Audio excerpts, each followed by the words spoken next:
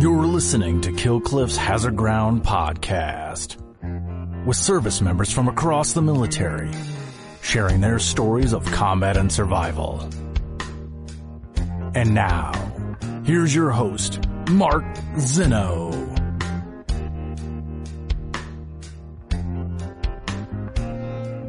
Welcome into the Hazard Ground podcast. As always, we appreciate you joining us each and every week. Before we get started with this week's episode with a former U.S. Army officer who is now running for Congress, we'll get to him in just a moment. But first, some of our normal reminders. Please follow us on all the social media sites, Facebook, Twitter, and Instagram at Hazard Ground, at Hazard Ground Podcast. Please interact with us there. We'd love to hear from you guys, and I'll certainly take as much time as I can to reply to everybody who chooses to write us. So we'd love to hear some feedback from you guys. Speaking of feedback, please continue to give us Apple reviews. Leave us a 5-star rating. Doesn't have to be a lengthy review, but whatever the algorithm is that's out there in the podcast world, as we continue to grow, we'll climb up the Apple podcast charts with more reviews. So you guys have done a great job with that so far, but we need more. So again, doesn't have to be a lengthy review. Give us 5 stars. Tell us why you love the show. We certainly appreciate all of the support. Don't forget about our promotion with Amazon. You can go to our website, hazardground.com. Click on the Amazon button at the bottom of the homepage or under the sponsors tab. You do all your normal Amazon shopping because it'll redirect you right to Amazon. We'll get a percentage of what you guys spend, and then we donate a percentage of that back to some of the charities you've heard featured here on the show. And as well, it works with your smartphone. So it redirects you right to the app. And if you have your credit card information saved there, it's really easy and convenient for you to support veterans charities just by doing some Amazon shopping, but you have to go to hazardground.com first. Don't forget to subscribe to our YouTube channel where you can watch all of our Hazard Ground episodes as well.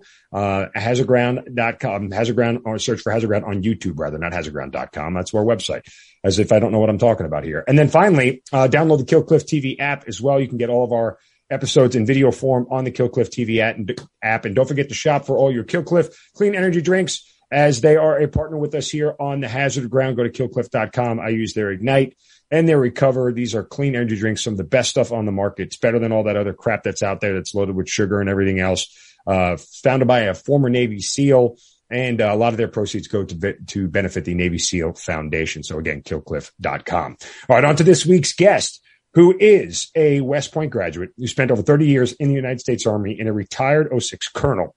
He currently is running for Congress in the state of Wyoming to replace Liz Cheney in that seat. But he also is the State Guard Brigadier General for the state of California in the 40th Infantry Division. He has multiple deployments overseas, and he's here to tell his story. It is Denton Knapp joining us here on the Hazard Ground podcast. Denton, welcome, and thank you so much for being here. Thanks for having me, Mark, and hello to all the listeners out there. All right. 30 years. It's a long time. And, once again, there's a lot of connectivity in the veteran space, as you and I met through mutual friends, and excited to tell your story. You know, I'll kind of start at the end instead of the beginning, because we always start at the beginning. But I got to tell you, man, getting into the political space right now seems like a fate that nobody wants to do. It is ugly. It is messy. It's a contact sport. And, while I 100% believe we need more veterans in Congress, it's a tough business to get into these days. No, it is. And like, we've served, and we know what it means to be a servant, and going to this different world of politics is a definitely a new environment we haven't been in yet. I made the decision for one reason. I think that's what a lot of Americans are doing right now is we're fed up with what's going on at the national level, and want to see our country come back to where we once defended it, served it, and have a little respect around the world at the same time. You know, it's tough. And again, you go into it, and this is maybe my naivete, because I always have this affinity for running for office. It's something I always envision myself doing down the road. It's something I've talked to many people about. A lot of it is timing. A lot of it is, finances and being able to do it in a specific place at a specific time in a scenario that exists. All that aside, you go into it. And I think a lot of people do this, whether they're former military or not, but they go into it with this idea and this idealism that they're going to inject a set of values into the political process that nobody has done before. Nobody's stuck to any set of values, right? Because votes can be bought and sold. They're traded for favors. That's all politics is. It's bartering and prioritizing, and I'll give you this if you give me that. And all of a sudden, values go out the window, because if you don't get reelected, guess what? All you got left is your values, which doesn't help anything. So quickly values go out the door, and you find yourself in a position where you have eschewed Army values, personal values, moral code, whatever it may be, for doing things that will help you get to your next election. And that sort of is the nature of the beast, and it's an incredibly tough cycle to break. I just think people go into it clean and come out very dirty. It's like coal mining. You can't wash it off. That's interesting. My wife said the same thing. She goes, you sure you want to do this? Politics is dirty. I said, well, I'm not. And she goes, well, don't be, Yeah. And she happens to be a coal miner's daughter. But, that's why they say good people don't get into politics, because the culture is not necessarily what we grew up in the military for any of us. And, maintaining your values, your ethic, and what you stand for while you're in there is very important. And that's why I'm not looking forward to a second term. I'm saying give me 2 years to fix what I can within my ability, within my beliefs. And, I've done my part in serving. And that's really what I'm interested in. And it is interesting. And part of the reason why I think military folks, and we are going to go back to the beginning for you here in a minute. It's just an interesting conversation. Part of the reason why I think military folks are better equipped for politics more than anything, because guess what? Every 2 to 3 years, you know what we're doing? We're changing jobs anyway, right? We don't want to stay in the same job more than 2 years. Please, it's at 2 years, we're like, please get me the hell out of here. Like I need to. It's a campaign, Right. It's a campaign. We know how to build and execute campaigns. Yep. Just give me 2 years. I'll fix what I can fix. And then guess what? This is your deal now, man. You take care of this. I'm out. I'm on to something else. So there isn't that necessarily desire, but to make sure that you're doing the same thing for the better part of, in the military world, if you're doing the same thing for 5 years, it's like, what a loser. Like, you're failing. Nobody's come to get you to do something else yet. You're failing. So there's that. Yep. One thing I found is that, we're still creating understanding with society about what a veteran is, what the military is. There's less than 7% in the United States are veterans, and Wyoming's at 11.4% actually. So we've got a lot of veterans running around here, especially for the least populous state. But creating that understanding of who we are and what we believe in, I think is very important. And that's why, I want to see a lot more veterans going into political office or service of some sort, whether it's at the local, county, or state level or national. Yep. And I get a lot of people ask me, you came out of the military after 30 years and spent 5 years helping veterans. Why now? Why don't you run for the city council or, the mayor or, county commissioner or something? I said, there's no time. I said, the things that need to be fixed right now with the country, whether it's open borders or our current interaction on the international relations realm or, our debt, the inflation rate, anything that's going on right now that just happened in the past year. I believe I've got the capabilities, the expertise, and the experience to change that. And as a rookie, I'll go on the floor for any of those committees or on the House and speak my mind. And, I'm never ran from a fight, and I wouldn't run from this one. Well, let's go back to where your fight started at West Point. Is that someplace you knew you wanted to go? How did you end up there? It is. So actually, the fight started a lot earlier. I'm the oldest of 5 kids in Gillette, Wyoming, which is the third largest city in the state at about 30,000 people. State's only got 500,000 in the whole state. So, one representative slot at the national level is all. But my mom, my dad was a veteran, actually, in the Air Force after high school for 5 years. And went to Japan, met my mom, and brought her back. My mom's half Japanese, half Thai. So, I understand what it means to be an immigrant. I watched my mom go through her process and become a nationalized citizen. And I have great respect for her raising 5 kids in Wyoming after doing that. So that really geared me towards service and looking at what America was about. Like most kids out there, did scouts and, helped with the church and did things in school, sports, football, and track, and really geared me towards a life of service, I believe, and how I grew up. So I always did want to go to a military academy, and I applied to all of them. And actually, Dick Cheney, Malcolm Wallop, and Alan Simpson were the senators representative that actually gave me the opportunity to go to West Point. And that was in 1983. Did you get into all 3? I got accepted to West Point, U.S. Military Academy, Naval Academy, Air Force Academy, and Coast Guard Academy, and made a decision to go to West Point. Oh, okay. Well, I was going to see if anybody turned you down. What was the? Go ahead. The old red-green color vision deficiency, of 1/3 all males Navy and Coast Guard were happy about that, but the Army was glad to welcome me in. So, I mean, was it something about the Army in particular you loved, or West Point that you loved? And what was kind of the deciding factor between all of them when you had so many great options? You know, like any kid, I wanted to fly. So the Air Force Academy, as I said, yeah, you can come, but you can't fly.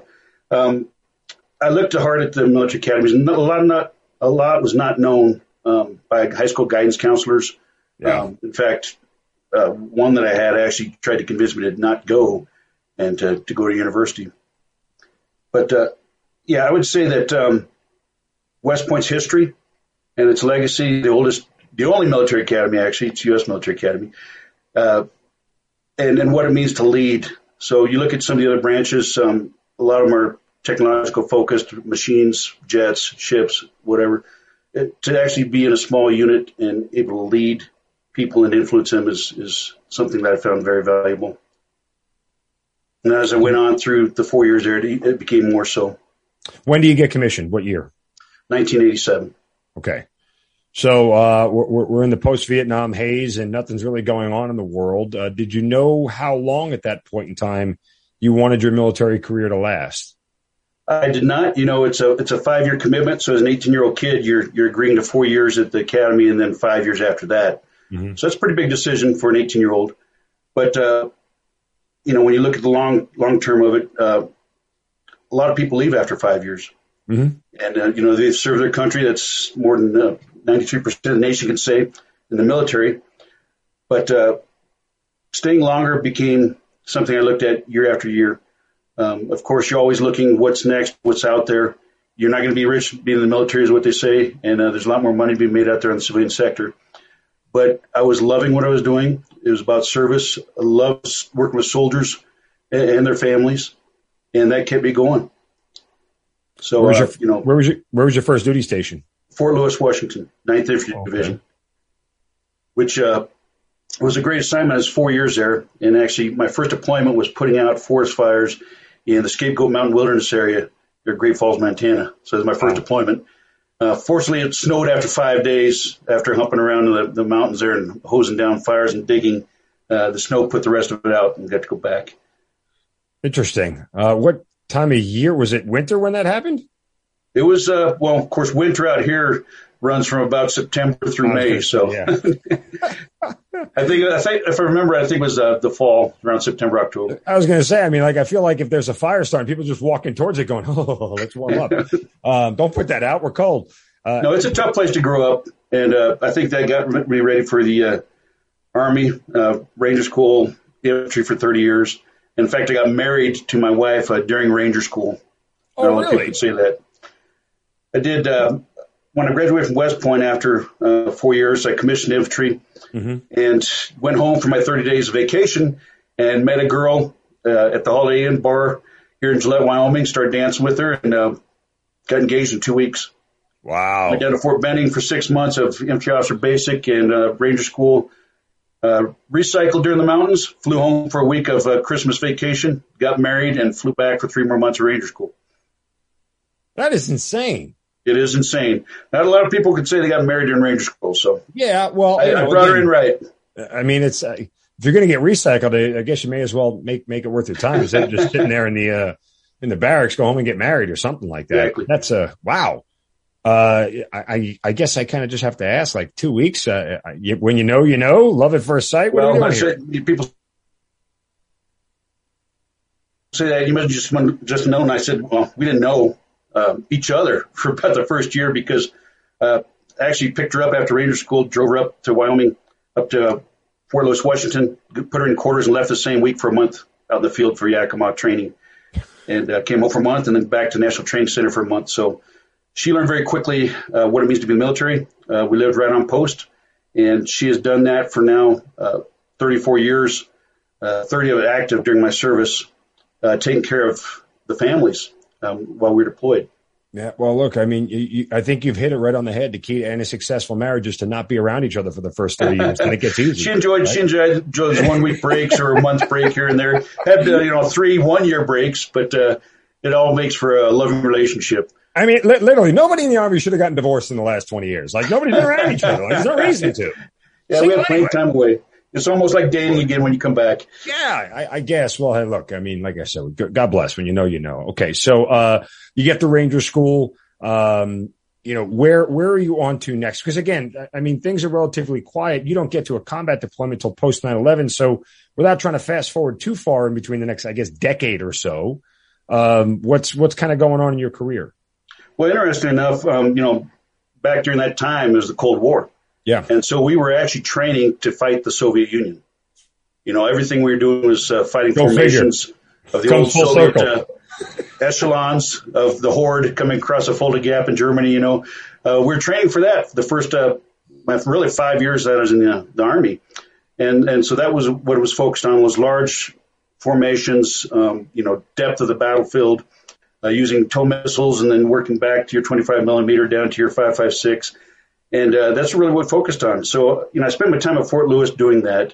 A great time as a platoon leader, had 30 wonderful infantrymen, Humvees with TOWs and 50 cals and Mark 19s. In fact, my first weapon was a Mark 19 grenade launcher as a brand new lieutenant. So talk about assembly, disassembly, and function check on that thing. I mean, that's exactly kind of what you want as a young infantry lieutenant, right? Like that's the sweet spot for you to be in. You're doing all that stuff and learning all that stuff very early on in your career. Does it help the trajectory of where you want to go and what you want to do next? Because sometimes some of those things we want to do earlier in our career, either they work out and put us on a certain path, or they don't work out and they put us on another path. No, that's true. And the thing about going to West Point, as in any military academy or any other Army schools or any military school, is that you're constantly taught about the ethic, whether it's Army values or a creed or ethos. You talked about that as an idealistic vision of what it should be out there in the service. And the important thing, the first 5 years as a new platoon leader, new second lieutenant, is you get to go out there and live it. You see really what is ground truth, all those scenarios, vignettes, everything that you learned in school. You actually get to see out there and live and sometimes create your own. And some of it is disappointing, but for the most part, everybody that's in there raises their hand for the right reason and are doing what they're supposed to do. And that made it very enjoyable. It made it fun. And the camaraderie that you get out there as a new leader just carries you on for the rest of your career. So after that 5 years there, went down to Fort Benning, Mothership of Infantry again, and went to my advanced course as a captain. And I had a great opportunity after that. I got to train new lieutenants for 2 years after that infantry officer advanced course. At the schoolhouse? At the schoolhouse. So I had 30 lieutenants every 6 months that I was putting through infantry training. And the great part about that is they listen to you, and they soak in everything you have to tell them. And, I was getting them ready for a career as an infantry officer, getting them ready for Ranger School and that process. So a lot of time out in the field with them, once 1 week a month or 2 weeks, and then the rest of the time in the classroom. So I did that for 2 years. And then I went on to command infantry company right there at Fort Benning, in the 3rd Brigade, 24th Infantry Division back then. So I commanded Alpha Company 118 Infantry. Got one deployment out of that. We actually went over to Kuwait. At this time, Desert Storm had already happened. Yeah. And I was in 9th Infantry Division at Fort Lewis, Washington. Didn't get to go to Desert Storm. We were downsizing to a brigade. And so I told my wife it's like being a refrigerator repairman and never getting to work on a fridge. Be careful what you ask for. So I deployed as a captain for about a month. It was when Saddam Hussein was bringing his forces back down to the Kuwaiti border. And we did the first ever draw off the pre-positioned ships. So all the Bradleys and tanks and everything else that was on there stored floating around the world. We were the first ones to pull it off, fit it, and execute it out to the border. And Saddam eventually pulled back, so good deterrence there. And we got to rearrange everything into task forces and put them back on the ships. So that was a great experience for a young captain. You get the early quintessential hurry up and wait kind of deployment there. That it was 30 days and made it back in time for Thanksgiving. There you go. I remember the Secretary of the Army actually came and talked to us on Thanksgiving Day. Been there, done that, got the T-shirt. Know the feeling, right? I went to Kuwait and all I got was a stupid T-shirt kind of deal. Yeah, so after that, took off. I went to Fort Irwin, California, beautiful Mojave Desert, 30 miles north of Barstow. And for 2 years, I got to serve as an observer controller trainer for mech battalions, mech companies. It's kind of odd that you've had two big training positions this early in your career. It was, and I've had a pretty diverse career, both on the operational side and then also on the training side.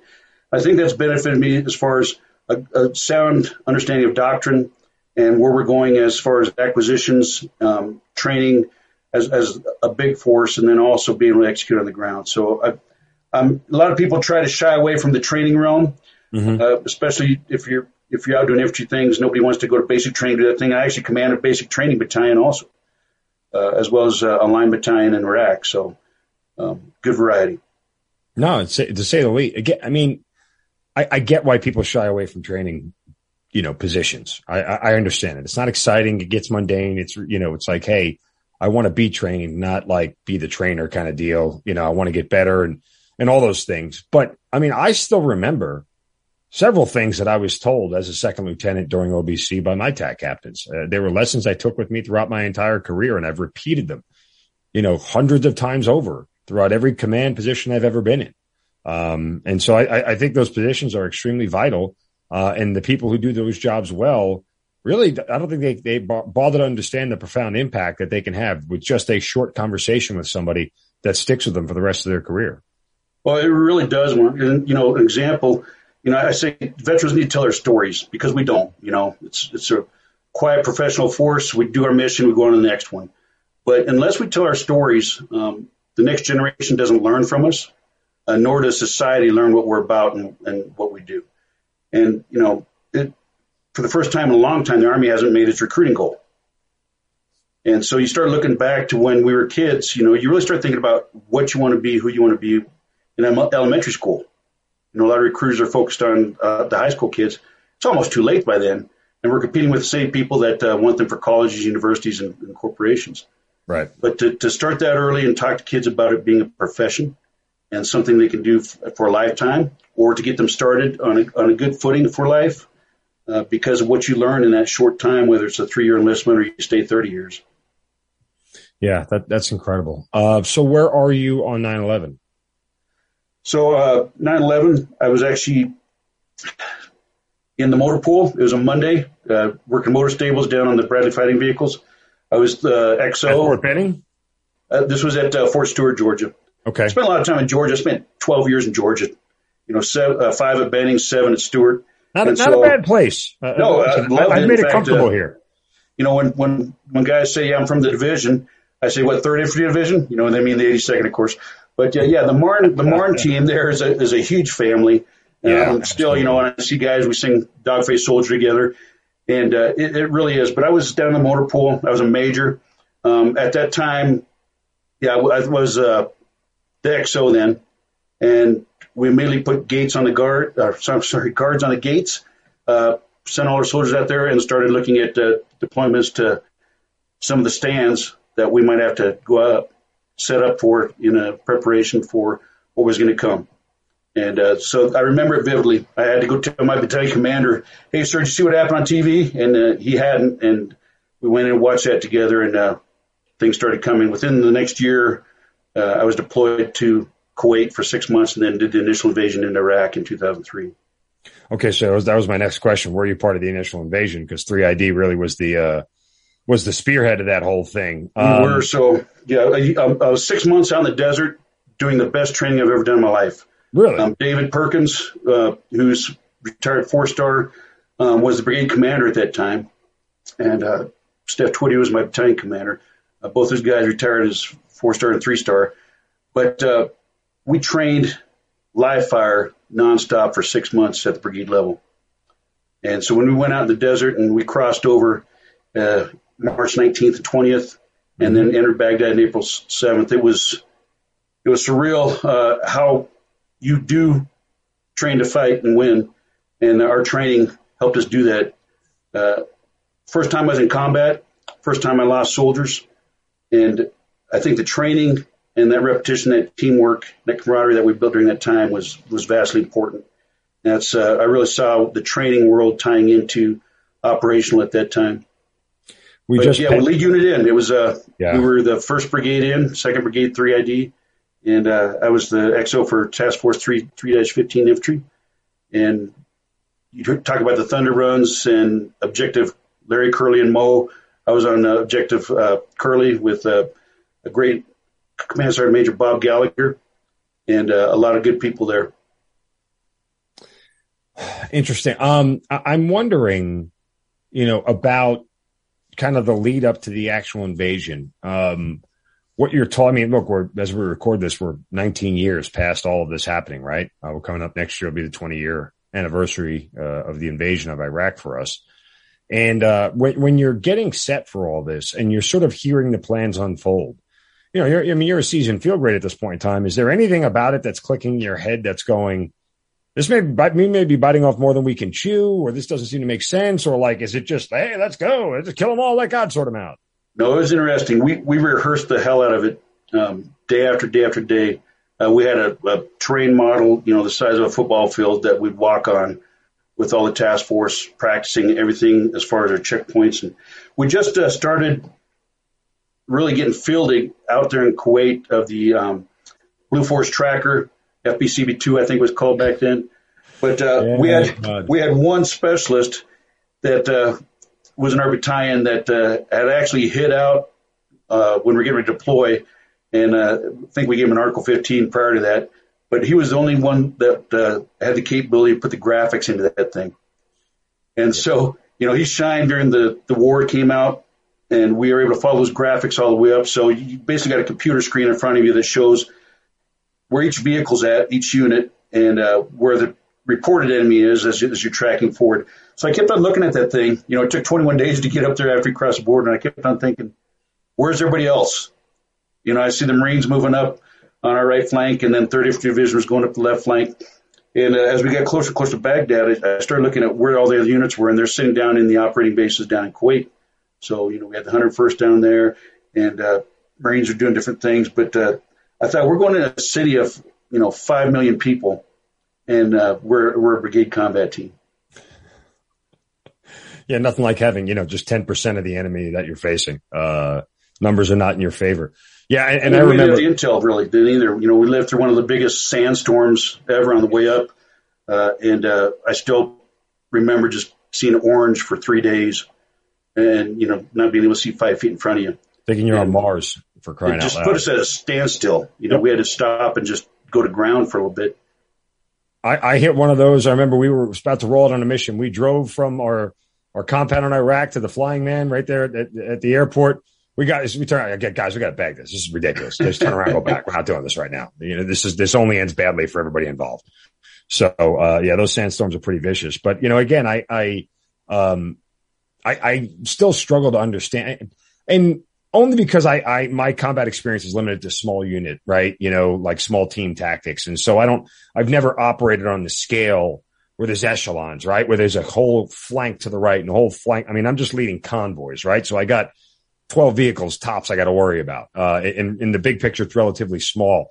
For me, sometimes to process that whole thing is incredibly tough because there's so many moving pieces and there's so many moving parts.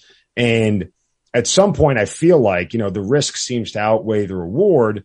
And maybe this is just me in my older age knowing what loss feels like and what it is and everything else. I mean, I'm sure when I was younger, full of piss and vinegar and all that, it was a lot easier to hear those things and go, no, we're going to get this. We got this right. You're almost delusional about how easy it's going to be, or at least how simple it is when it's really not. And I go through this long-winded explanation to ask you, did you talk with your folks about the idea of loss prior to the invasion and what you guys were truly up against?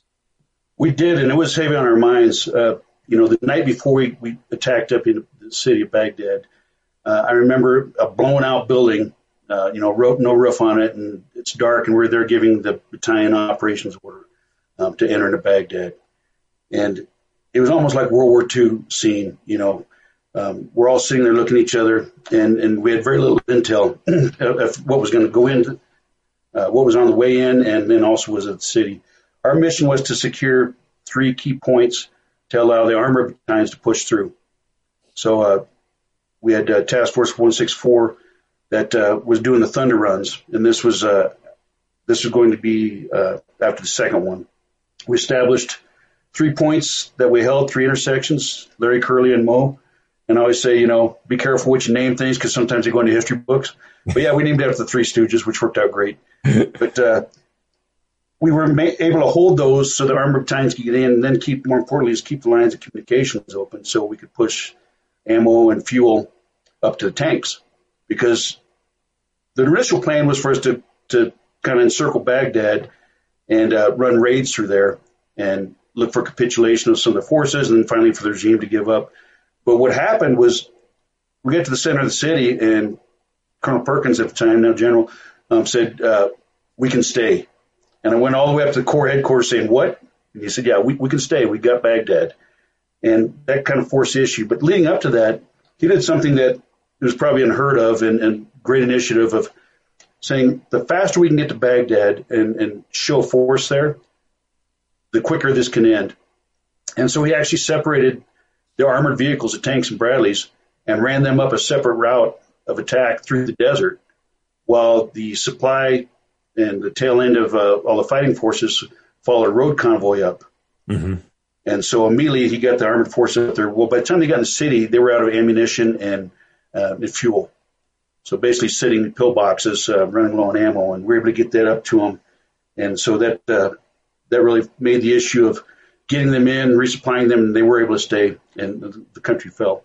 But yeah, like you said, the capability to bring in air power, naval gunfire, all that. You don't think about that as a young, major. You get your chances at the training centers and things, which is pretty expansive. But when you get all of Kuwait to rehearse in, and then you got the wide expanse running up into Iraq, able to see the synchronization of your combat power was something incredible as a young major being able to do that. I can imagine. That experience is over. You mentioned about sustaining losses and everything. What was that like for you guys as you're coming home? I mean, is it relief? Is it sadness? Or is it maybe a combination of both? Yeah, the first person I saw actually die on the way up there was David Bloom, who was an NBC reporter, anchor. Mm-hmm. And he was actually embedded with us and, ate with us, slept with us, prayed with us. We had him in Kuwait, and he went all the way up to the outskirts of Baghdad. On April 6, 2003, the day before we went into the city, we were doing an operations order briefing, and one of the medics ran over to me and said, David Bloom's down. I said, what do you mean? He said, he's unconscious. We're trying to get him back right now. And he actually died that day of a deep vein thrombosis in his leg that he'd known about, that condition, and riding 21 days in an armored vehicle probably didn't help that. Yeah. But his dream of going into Baghdad and televising live, because he'd broadcast the whole way. In fact, he came up on me one day, asked when last time I talked to my wife. I told him it's been about 20 days or so. He handed me his sat phone, and I got to talk to my wife. But an incredible human being. In fact, when he died, his family flew a group of our wives from Fort Stewart, Georgia, up to the funeral in New York City at St. Patrick's Cathedral. Wow. Put him up in the front row with the family and said this was his last family he had before he passed.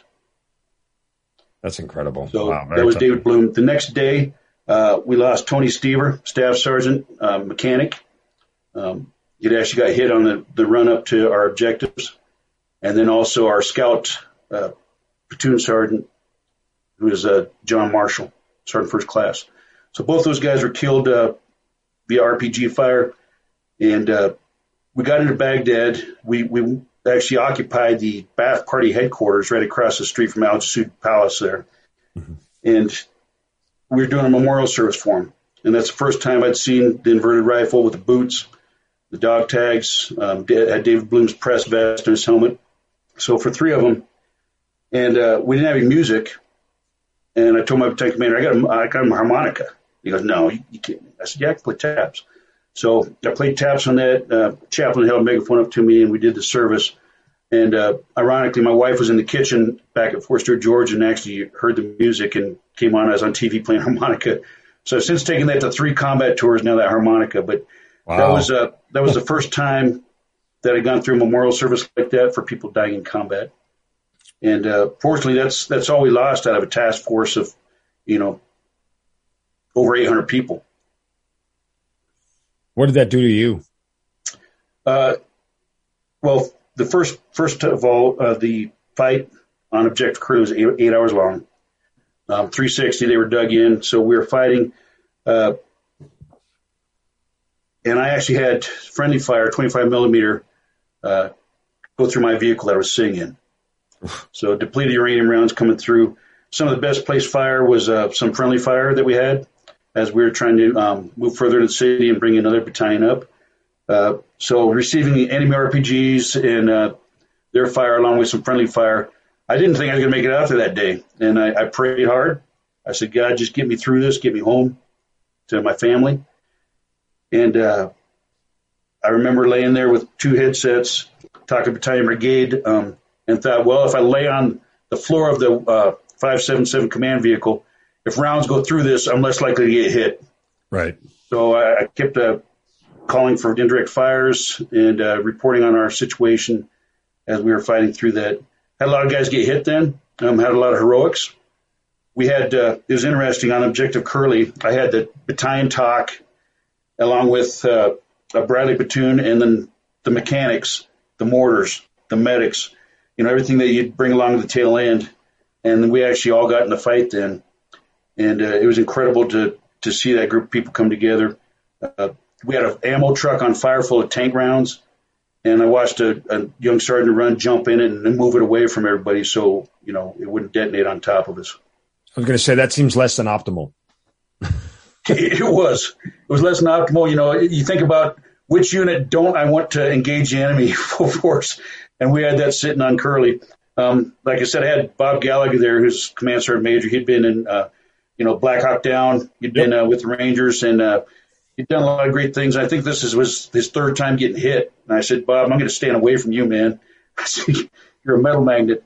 Yeah. But great leadership during that time, and a lot of young captains and a lot of young NCOs standing up and doing what they need to do to win that. I mean, at this point in time, when you get back from that first deployment to Iraq, you're in for 14, 15 years at this point. I mean, there's no desire for you to leave, is there? I mean, after seeing, part of me, I totally get it. Like, you go to combat once, like, people are like, okay, I'm good. I had the experience. I don't need to do this anymore. There's nothing else. I understand it. We had a lot of people leave, Mark, exactly right. A lot of people, and the problem with this deployment was people were able to leave from theater. So they actually did changes of command for, battalion commanders and up. They actually did early outs for people. And I saw a lot of young officers leave. Some of the NCOs also left. And it was a terrible hit because that continuity that we had in theater while we were still fighting was disappearing. So we had new leaders come in and taking over right there in combat. As far as staying in and doing that, by that point, they say after you do 10 years, you might as well do 20 and retire. But I loved what I was doing, and I couldn't think of anything else I'd rather do. It was interesting coming out of that. I ended up going to another training unit. So I came back to Fort Stewart and went and the old ACRC, the First Army active duty that was training the Guard and Reserve.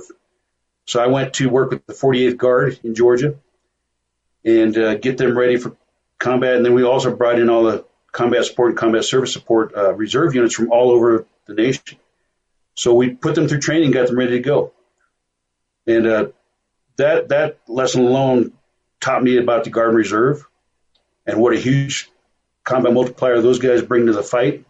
And a lot of talent and skills, in fact, that led me to my next deployment to go back to Iraq with the 4th Brigade, 3rd Infantry Division, which was a brand new brigade. Just stood it up in April, and we're deploying in December. And I got the call to come be the Brigade XO for that, and eventually became the Brigade Deputy Commander, and then took battalion command over there in combat.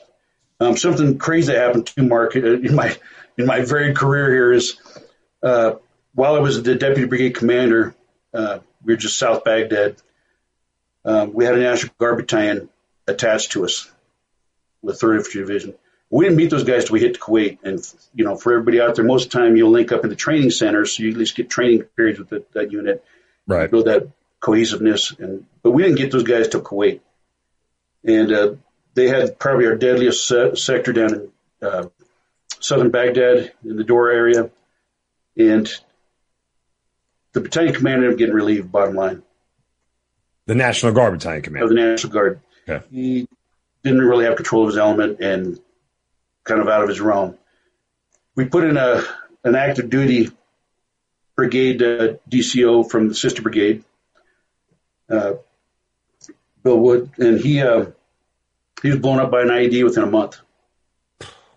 And so they said, Knapp, you're next. So I actually took command of a National Guard Air Assault Battalion in Iraq, really after doing a lot of investigations and living with them on Fob Falcon for 6 months prior to that. But again, a unique experience taking command of that in a rough area. A lot of air assault missions. Was on a helicopter almost every other day or on the ground patrolling. And that was a tough year. We lost over 50 in the brigade that year. Oh, wow. And 18 out of that battalion. And most of it during that time was the heavy IEDs, 5 stacked buried. What year was this? For you second. This was 2005 to 2006. That's when I was there. Yep. So, it was the election, right? And we're focused heavily on getting the ballots out. And did you get your purple finger picture? Did you get your purple finger? Yep, purple finger. And I actually had Geraldo in my back seat for 4 days. Oh, really? And trying to keep him from going too far into the election areas where we weren't supposed to be. And enjoyed that time with a great unit. We came back and, ironically, I was going to fly back with that battalion to California. And we flew down to Fort Bliss to bring everybody back in and get all the awards done and all the things I had to do for equipment and get them back to California. And I was prepared to fly with my wife back there, but it turned me down. Because at the time, the leadership said, we don't want an active duty guy bringing the Guard Battalion back to Schwarzenegger. And my wife said, you know what? This is one army, one fight. If it was the other way around, all hell would break loose. And I saw then the animosity between the different components of Active Guard Reserve, and some of that perpetuated. And, I was really upset. I took those guys through combat. I lived with them for a year. And yet, as their commander, they made me change command at Fort Bliss. They flew somebody in, and we did it right there. And they went back by themselves, and I went back to Fort Stewart. Wow. That's, I'd be ticked too. It was eye opening, and that served me again. I spent the time training the Guard in Georgia, and I got to command a Guard battalion. And later on, I got to go work with the Guard. So that understanding, I think, helped me. And as I went on to some more senior positions, my last 10 years in the Army, even more so. I went from Fort Stewart after that. I lost my son in May, actually July. We got back in January 2006, just after losing 50 guys. In May, I got orders to go to Fort Leonard Wood, Missouri, to command a basic training battalion. And my son had graduated college, actually graduated high school, was going to college at night, working during the day, and he wanted to stay. He was 20 years old. So this is the first time our family of 2 boys that we're going to leave one behind. And he was set on that. I had a girlfriend of 2 years, so we put him in an apartment, gave him my truck keys, and said goodbye. And 30 days later, he was dead. Brandon died of suicide, shot himself, fight with his girlfriend, drinking. All the variables that they usually put together for suicide were there. And we didn't get a chance to say goodbye. My wife talked to him that morning, he's golfing, having a good time. So after that, that was 2 weeks into my battalion command, really focused on suicide prevention and taking a hard look. I had privates walking in every day for that battalion command, saying, I'm going to kill myself if you don't let me out. And some that attempted to hang themselves with belts and the latrines and that kind of thing. But it really brought home that mental preparation and that mental side of not only our service members, but also their families. Because I said, we're doing a lot for veterans and doing a lot for active duty as far as those in uniform. But I said the families serve too. Yeah. And a lot of times they're under more stress than we are, because we know what we're doing when we're over slinging rounds. They have no idea. And so the spouses that we've lost, the children that we've lost, military brats to suicide, is vastly important. I've been beating that drum for the past almost 20 years now. Well, I mean, listen, deepest sympathies for the loss of your son. That's, there's no way to even comprehend it. As a parent, you'll never prepare for it. You'll never understand it. And, my heart goes out to you, your wife, and your entire family. I appreciate that, Mark. And like I said, things happen for a reason. I was able for 2 years to take civilians coming in on day one, 18 years old, and watch them walk away in 9 weeks as a U.S. Army soldier. And just the transition they went through, a lot of their parents didn't recognize them. Guys came in and lost 60 pounds. Guys came in, they would run 2 miles when they couldn't run a quarter mile coming in. So just watching that transition and be able to talk to them about combat experience and about why we serve, what that means, and then, using my own son as experience who was about the same age as those guys were, to talk about life. Yeah. Talk about the importance of talking to each other and sharing things and never giving up. How did loss not to start to define you? I mean, you talked about that first deployment, you lost guys. The second one, you had lost a large amount of folks. And then shortly thereafter, your son takes his own life. I mean, at this point, I would be looking for an escape. I don't think anybody would have blamed you if you said, look, I just need to go do something different, man. I need to go restart my life somewhere else. Well, for both my wife and I, and she had a really tough time. I mean, understatement. It's harder for the moms, I think. And then our other son, Scott, who was a senior at the time in high school. Looking back at us leaving Fort Leonard Wood to go back for his funeral at Fort Stewart, Georgia, the people that put us up in their house, the Birches, he had been retired in 06. He was actually our chief of staff of 3rd Infantry Division during Iraq, opened up their home to us. And the neighbors, opened up their home and set up an RV. We had a lot of people coming in from all over the place. Our division commander was on the PCS for his 3rd star position out in Colorado, and his wife turned around midway and came back and organized food for us. So you talk about a family serving. It was a family taking care of us, and that was our Army family. And, at that point, my wife and I said, this is exactly where we belong. This is where it's supposed to be, and nobody takes care of us better than our own. And we saw that right there with our 3rd Infantry Division family. And that Marine team came together and took care of us. We had a chaplain, Mike Lemke, flying from Belgium for the service. And that really drove us to say, okay, we're going to do this for as long as we want to. And I tell you, at 30 years, I was not ready to retire. I would have loved to stay longer, but Congress has a law that says if you're a colonel and don't make BG, you have to get out after 30. Yeah. Or are you still in? I'd still be in there. But you still have one more deployment ahead of you, this one to Afghanistan. I wonder, was there any part of you that after losing your son said, I don't want to go on another deployment and risk my life because, the last thing I want my wife and my other son have to deal with is the loss of somebody else? Yeah, that was a hard decision. When I left Fort Leonard Wood after 2 years of basic training there, and I'll just say this too for basic training, people call it taking a knee. It wasn't taking a knee. Those drill sergeants that came in there and those commanders and lieutenants were working 24/7, all hours of the night, taking care of brand new soldiers. And they worked their butts off at the ranges, everywhere else. And, it wasn't a break for them. It was a different mission. But after leaving there and contemplating what was next, well, we've got a great assignment. And I called Infantry Branch the first time and I said, hey, look, I lost my son, and I've never asked you guys for anything as far as assignment, but my youngest son is going to University of Central Florida down in Orlando. Get me to Florida so we can be with him because he just lost his brother this past year. So they said, okay, we got to slide down to Special Ops Command down in Tampa, Infantry Lieutenant Colonel. I said, okay, perfect, I'll take it. And so we went down to SOCOM for 3 years down in Tampa and got to spend 3 years. Yeah, got to spend 3 years with the kid. It was a great job because it's in J9, which is futures, and nobody knows what the hell we do. Right. Sit around smoking jackets talking about the future. But I got to run the war games for the 4-star command at SOCOM with all the other services. So I learned at that level those type of strategic planning and concepts and everything that goes into that. And then I got a chance to write special operations concepts for the next 2 years and go brief those at the Pentagon. I was at the Pentagon probably a week every month for 3 years. and getting those approved for Special Ops Command. I'd never been Special Operations. I'd been infantry my whole life, but I found that about 40% at SOCOM have never been Special Operations, and it was probably the best blending bowl of all different capabilities to include interagency. I had a lot of sociologists, anthropologists, everybody there tied in with us.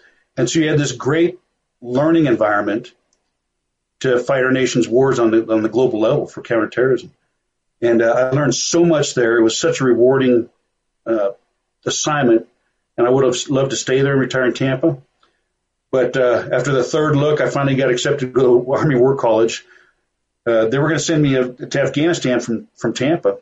And I said, you know what? I said, last time you guys formally sent me to school was when I was a captain. I did the home school for Command General Staff College as a major in the middle of all the combat tours. So I said, I'll go to Afghanistan, no problem, but you're getting my papers after that to retire. And they called me back 20 minutes later and said, you're going to Carlisle, Pennsylvania to the U.S. Army War College. So I went there for another great year of learning at the strategic level with a lot of other good colonels, 73 classmates from different countries to include Afghanistan and Pakistan and Ukraine. I had a great time for that year and then went to Afghanistan after that. And my wife, of course, was worried. We'd gone through all that, lost all those guys as a senior colonel by then. And we went. She stayed there at Carlisle, Pennsylvania for a year, and I went to Afghanistan. This was a very strange deployment because it was under NATO, and I was going as an individual replacement. I didn't have a unit, no train up. So I went down to Fort Benning, spent a week down there firing and getting classes on first aid and everything else that goes into deployments. I get my shots and then off on the plane to Afghanistan. Once I got to Bagram, I changed command in one day. With a buddy I'd commanded in the 3rd Infantry Division, Rick Nuzio. One day, looked over, I had the whole eastern side for the Regional Support Command East. So I was a NATO element as a colonel with about 800 people, 9 different countries, 20 different training sites up and down the east side of Afghanistan, and supporting. The first was the 1st Infantry Division, and second was 101st Air Assault Division. So that was a good year of coordinating at that level. I had a 3-star boss, and really was on a helicopter every day flying up and down the Pakistan-Afghan border. Wow. Lost 2 guys in. Had 2 Guamanian National Guard personal security attachment guys that actually got killed in Kabul on a mission. Oh, wow. So this is at the end of your career. You mentioned earlier that, the Army tells you to get out, or was it that's what it came to, that the Army sent you packing, or you had decided on your own? Well, as I started looking at my next assignment out of there, I knew it would be my last assignment. At that time I had 4 years to go to hit 30. Mm-hmm. And I thought, where do we want to go? And I started going through the whole HRC system on computers there, what was available. And there was a job at West Point. So I called some mentors and everything, and it was probably the best job I could have gone in. It was the U.S. Army's Center for Army Profession and Ethic, CAPE. Mm-hmm. And it was located at located on West Point, but actually was under the TRADOC, Army Trained Doctor Command. And it was at Fort Leonard Wood, Missouri. I'm sorry. Messing up here. I was at Fort Leavenworth, Kansas. Gotcha. Combined Arms Center for the Army, 3-star command. And within that, I was able to, with my team, about 20 people, we wrote the Army's doctrine on being a profession. And for the first time codified it in doctrine. And then I got to go around the Army for 2 years. I say preaching the gospel, but I led a 2-hour dialogue with everybody from sergeants up to 4-star generals, Secretary of the Army, Chief Staff of the Army. Got to brief General Dempsey as the chairman of the Joint Chiefs then. And he said, you guys did such a great job on preparing this training and how you put this together that I want you to do it for the rest of the services. So we actually went to the Pentagon and got all the other service involved and started talking about military profession. But being able to codify an ethic, which include the Army values and creeds and ethos all rolled into that, and be able to go around and talk about that, what it means to be professional, and conduct yourself as a professional really brought me 360 full circle to starting as a second lieutenant and learning at West Point, now back to West Point doing that. I did that for 2 years. In my last 2 years in the Army, General Perkins, who was the TRADOC commander, said, I want a 06 colonel as a liaison at West Point for the training doctrine command. And I said, I'm here. I'll do it. So I was the first one to do that, and actually got to tie cadet projects that we're working on. So we're talking 18 to 22-year-olds working on projects and incorporate them into the Army's warfighting challenges. So those things that we needed. We had one cadet that came up with an algorithm that rotated air defense rounds to make sure the temperature and variance was right to get the optimum missile going out. And the Army adopted it. So, taking these great ideas from cadets and being able to say, hey, that fits in this warfighter challenge for the Army, and you guys need to take a look at this and have this 22-year-old brief you. Yeah, great ideas and cadets don't often clash in the same sentence. Being that I was one, great ideas like, hey, let's take this dummy round, and walk in the middle of campus and put it there and see who runs away from it. That's a cadet great idea. There's some great ideas there and great instructors that were perpetuating that from those guys. And it was a good 2 years. And the great thing about that was for the first time in my Army career, I was responsible for me. And I was able to spend a lot of time with cadets. My wife and I had over probably 200 cadets come by our house there. Finally got the big quarters 2 blocks from the football stadium and able to talk to them about their future and what that meant. And that was very rewarding and a great way to leave the service after 30 years. And then we picked up and had to be near our son and our 2 grandkids in California. And I wasn't done serving yet. I asked the Adjutant General what I could do as a retired Army 06. And he said, join the State Guard. I said, what the hell's that? There's 18 states in the nation that have a State Guard. It works solely for the governor. And what we allowed was the National Guard to work on their wartime mission while we took care of the state. So fires, floods, earthquakes, civil unrest, COVID. A state defense force, essentially. Yeah. And they said, hey, we'll make you a general and put you in charge of the Army component. I said, great. And then they said, well, we want you to help out the 4th Division National Guard also, be their DISCA person, their Defense Support Civil Authorities, and help them out with coordination for us. So I was able to do that for 3 years, continue to serve, continue to put a uniform once a month. And at that time, my mom and dad getting older here in Wyoming, where I grew up at since I was 1, said, hey, wife, we spent great time with the grandkids and our son. It's time to go take care of mom and dad. So we headed back to Wyoming here. At that time was when I decided to run for office. That's incredible. I do want to mention, because I forgot to mention it at the outset, while you were in California, you were the director at the Tierney Center for Veteran Services and Goodwill Industries of Orange County. Just tell people a little bit about that. Yeah, it was interesting. So talk about transition nightmare. I was retired at 06, colonel, 2 masters. Told my wife, I said, let's go to California, be near grandkids. I can find a job. Well, famous last words. Yeah. My whole last year at West Point, I was working towards that. I went to the Transition Assistance Program, TAPS, 3 times. They had a special executive version at West Point for senior officers and NCOs. And I went to that 3 times because I could. I had time to do that and learn something new each time. Great confidence I was going to get a great job, work for some corporation and finally make some money and be out there. I couldn't find a job for 8 months. So on California's economy, being unemployed and living off my retirement and disability was tough for 8 months. And I did something, my kid left me 6 months of my GI Bill after he went and got his undergrad and master's.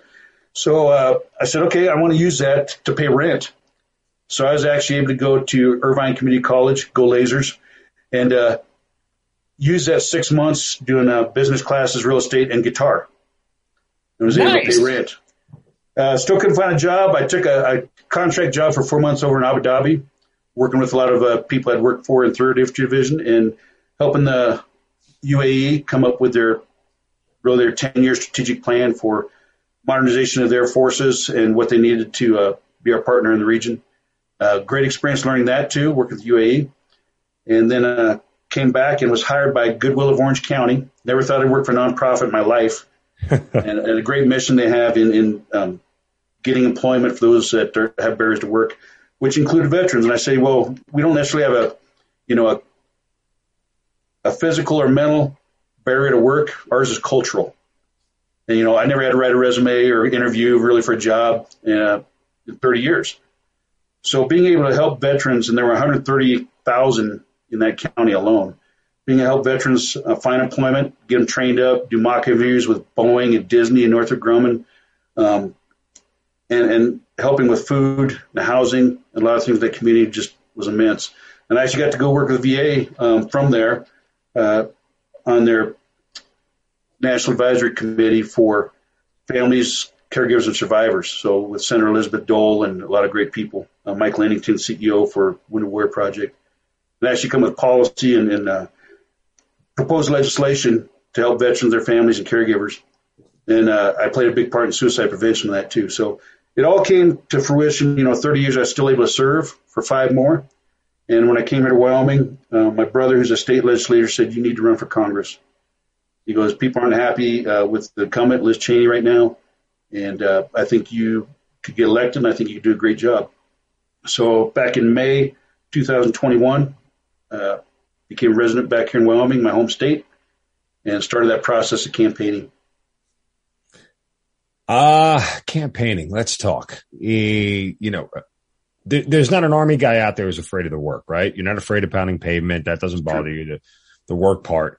What you're at a strategic and actual disadvantage is, the disposable income it takes to run for office, comparatively speaking, to those who have been doing this a long time and have deeper coffers and everything else. So knowing that was the challenge, how do you approach it? Yeah. So, first part is putting together a team, which I was building the plane in flight. I showed up here and quickly had to, relearn who's who and to gather a team together. And I had a great high school classmate, Tracy, who had run track with and everything, that volunteered to be the treasurer and really came together. Had friends volunteer for campaign manager and all that. But, it's tough putting together a concrete team, especially for the PR side. And they say, you got to have money, you got to be independently wealthy to run for office, because that's what you're doing is you're running for office, you're not working at the same time. This was the first time I hadn't worked, really, besides my 8 months there in California where I decided to go to college again. It was the first time, and, trying to figure out how to make ends meet with a new move and not working, with driving all over the 9th largest state area-wise in the United States, 23 counties. It's about 15 hours across east to west, and it's about 6 or 7 hours north to south. With snow probably 9 months out of the year. It's tough to campaign here. And so is the same money, helps. Well, the incumbent Liz Cheney's got over $7 million right now. Of course, a lot of people aren't happy with 6 January and the way she went with her personal values and things that she felt was necessary, which was actually contradictory to most of Wyoming's. And then the endorsed candidate, Harriet Hageman, who former President Trump endorsed over a year ago. And that's an interesting story, how all that took place, and I'm learning a lot. But Wyoming is one of those places that it's door to door. It's about relationships. It's about shaking hands. It's about talking to people about what you stand for, what you believe in, and name recognition, of course. So that's something I'm doing. I'm driving to 23 counties, going to every event I can, talking to people. And everybody I've talked to said, "Hey, we're glad you didn't drop out when Harriet got endorsed. We're glad you stayed in. You're in for the right reasons. We like what you believe." But it's funny, when people don't know you well, they make up a lot of things, and rumors fly. And I've learned social media, especially Facebook, and that is it's like walking through a minefield sometimes. Mm-hmm. What's something that was made up about you that you found totally outlandish, or would you be willing to share? Well, Liz Cheney funded my my trip from California back to Wyoming to split the vote to ensure that she wins. That was one good rumor. Another one is I always get, "Well, you ain't from around here." I'm like, "Really? You want to meet my first grade teacher?" I grew up here, 118, and of course, I don't get to choose where I'm at in the active Army. They tell you where to go, but I carried my Wyoming driver's license and voted in Wyoming absentee. And I'll put that against anybody's record here. I say, "Well, how long have you been here?" "Well, 4 years." I said, "Well, I guess you are from here then." So it's just, I grew up 4th generation, great-granddad, Dent Floyd, who I'm named after, Dent, homesteaded out here, and my dad, my grandpa, all of them grew up here. And a lot of people know me, but there's a lot of transition that take place for Wyoming. There's a lot of people moving in from different areas, and the no, I am.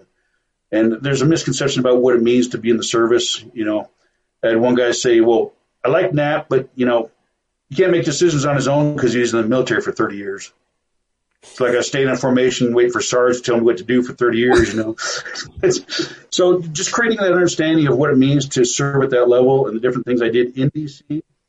or, with the interagency or the Pentagon, NATO, UN, Special Ops Command, explaining to people, hey, I've got that experience and that expertise. I've been doing that, for 30 years of leadership. They said, what makes you different from anybody else? I said, well, we're all pro-life. We're all pro-gun. We're all pro-constitution, individual rights, state rights, limited federal government. I said, we all believe pretty much the same platforms. I said, the difference is leadership experience. And I said, so as a brand new rookie, I could come into those, any of those committees or on the House floor and speak my mind. And we live to influence and negotiate and everything else that we have to do in the Army. So, it's Wyoming's political structure. It's a little bit different, for the listeners out there. Wyoming only has one representative. We've got 500,000 people. So that one representative is almost like the two senators who serve 6 years each. It's a huge piece of Wyoming representation. And for the primary vote, which occurs August 16th, it's most votes. It's not majority vote wins. It's most votes. So the fear is that if there's too many candidates running on the Republican ticket, that the incumbent Liz Cheney will be able to stay in office. She'll get enough most votes to win if we split it all up. So everybody's saying, well, when are you going to drop out? I said, well, when's Harriet going to drop out? So I can beat Liz. It's one of those things where I said, Wyoming gets a choice. Harriet Hageman was endorsed by President Trump. She got to fly when she wasn't even a candidate yet to visit with his people in New Jersey. And then next day she announced her candidacy, and the day after that, Trump announced her endorsement of her. That was a year out. And I said, I've got, over 9 to 11 months to drive 23 counties to see who Wyoming really wants. And I do think I'm the most qualified as far as experience and leadership. And so why would I drop out? So I said, no, I'm taking this in. And, I want to see what Wyoming wants. There's been no debates yet. There's been no, statewide polls. So for us to drop out and just support one candidate just because our former president chose her, I don't think is what Wyoming's about. Yeah, I think you hit the nail on the head, and I say this repeatedly to people whenever I get into a political discussion. I say it out loud. The first thing I vote on is leadership. Find me the best leader, and then we can have a conversation about policy and everything else. But ultimately, there is a vacuous hole of leadership at the top of our American political system right now, and it's not. It's the leadership itself. Doesn't have any moral code, any moral value. They're playing too much to the wrong audience, i.e. the social media crowd, and trying to win votes and backing that way. When in reality, it's like you said, creating face-to-face relationships and everything is what leadership is all about. Anybody in the military will tell you this. I can't fix a problem in the motor pool unless I physically go down there and see it with my own eyes. That's what leaders do. They don't make decisions from 30,000 feet without having any knowledge of what goes on the ground. And so, you look for the leaders, you look for those people who have that sort of experience. And I've said that routinely to people. I've spent the last 20 plus years of my life and career working in the art of leadership and in the craft of it. And I am a subject matter expert in it. I have no hesitation about saying that. I understand what leaders are and what they're not. I'm not saying I'm the best one, but I certainly think I have the expanse knowledge of leadership from soup to nuts, A to Z, and everything else. So, because I've lived it, right? I've seen the best, I've seen the worst, I've seen everything in between. And that doesn't mean I'm infallible or I don't make mistakes when it comes to leadership, or I don't, make bad decisions as a leader. All that stuff happens. It still happens. But the key part of leadership isn't getting everything right. The key part of leadership is understanding what you did wrong and understanding how to do it better the next time. And that's, the biggest thing I love about the military is humility. Yeah. Politicians live a life of hubris, out there, and that's what it's about. But we come from a life of humility. And that's part of our detriment as veterans is we don't talk about our story, what we did. So I love what you're doing right now on the podcast and putting this out, Mark, because it's what we need. I'm telling veterans everywhere I go, first of all, tell your story. whatever part of it. But your story talks about trust. It talks about service. It talks about ethic. And that's what America needs to hear. They need to understand who we are and what we do as 7% of the population. And influence that 93% to gain understanding helps veterans get better health care. It helps veterans get better jobs. It helps their families, helps the mental health counseling. It does all that because people hear us and see us. So, we did a major campaign while I was working with Goodwill of Orange County. We called it Ask the Questions. And there's 2 questions that you ask anybody you sit next to on a plane, walk by at a store, filling your gas next to them is, hey, did you serve? Did you serve in the military? I stopped asking, are you a veteran? Because a lot of people say, no, I was just in the Guard, or no, I didn't deploy, or, I was only in 2 years, or no, you're still a veteran. So I started asking, did you serve in the military? And they'll say, yeah, I did this and this. Okay. Do you have family? And then that leads to, what do you need? Oh, we need nothing. We're good. No, really, what do you need? And if they don't need anything, can they help other veterans? So, joining those organizations that keep our identity, because we don't lose that. I say as a veteran, they tell us when you transition to grow your hair, change your lexicon, get out there, find a job, fit in. No, that's not who we are. I say it's a different mission in a different environment. And that's what it is. And one of the things we need to do is join those organizations with people that believe what we believe, that trust. Veteran Foreign Wars, American Legion, helping with the VA, helping the community. So, if you want to be on the city council or run for mayor or board of supervisors or county commissioner, whatever it be, do it. And like you said, we bring a different perspective that 93% of the rest of the United States may not understand. The 7% of us that have led understand relationships and people, negotiate to get things done and get it done ethically in the right way. That's what we got to do. And so I'd love to see more veterans stand up at every level in the community. Right. And if it's not running for office, volunteer for something, whatever your passion is. Kids need help. There's a lot going on in the United States we got to fix, and it's veterans that are going to help fix it. Is there something over the course of your military career that you sort of, outside of leadership, obviously, but is there a trait, is there a value, a characteristic that you have sort of relied on the most, not only while campaigning, but also, you think will serve you best in office should you win? Yeah, I think it's integrity, which forms trust. It is about relationships and about talking to people. And that's what government's about. It's a great negotiation to get what's best for what the people need. And I think we're best at that. I think the service kind of makes you moderate. I'm a conservative Republican, but, I've got lots of friends out there that are in different walks of life.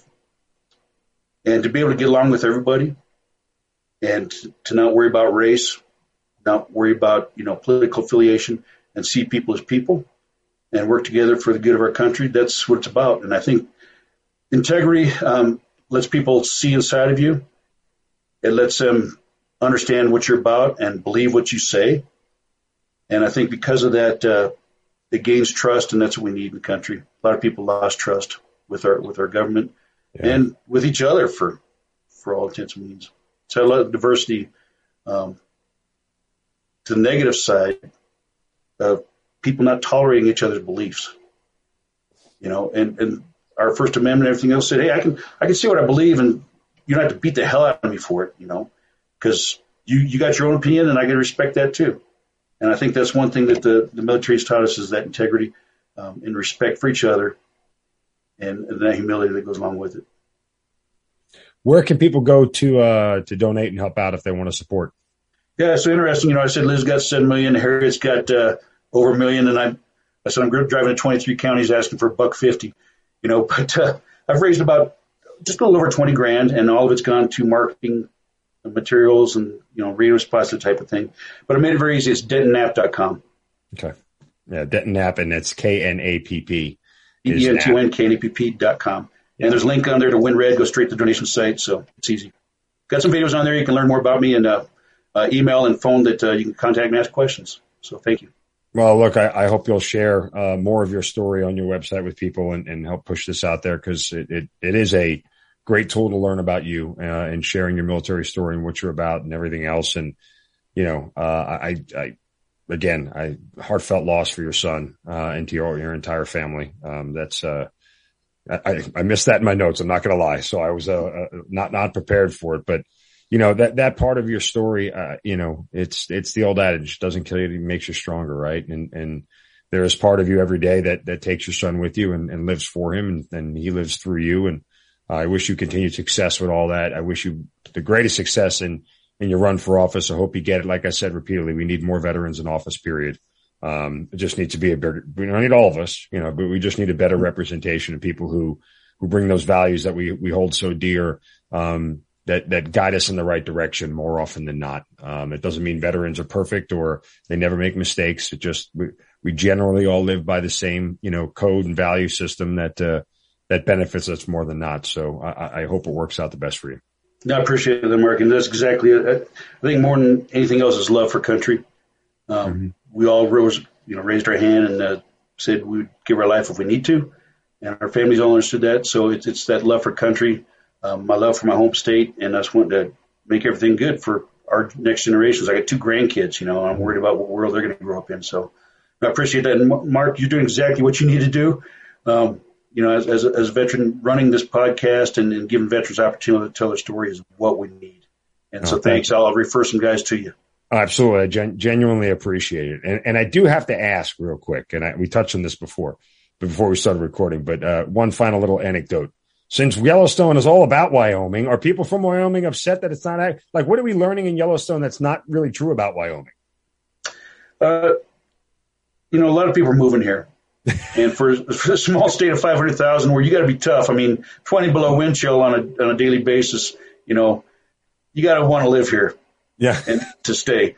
And so I think a lot of people that are coming in from different areas, Washington, Idaho, California, Oregon are learning that the winners come with living here in this freedom. And it's a great state to be from. Cowboy state, and first state to let women vote, and first state to have a female governor, and all kinds of things that are first out here for this place. But, Yellowstone, it's the number one tourist place. It even was during COVID. Mm-hmm. A lot of people are coming through there. And I just sat through a briefing about electronic vehicles and charging stations. Oh, wow. Here in Wyoming, so that people can come visit Yellowstone from different places that have a lot of electronic cars. Tourism is our second largest revenue for the state. And it's a great place to see everything. First National Park, First National Monument, all kinds of things to do here. Love it. And, of course, the people are absolutely wonderful. And the people that are moving here generally moving here for the right reasons. They want freedom.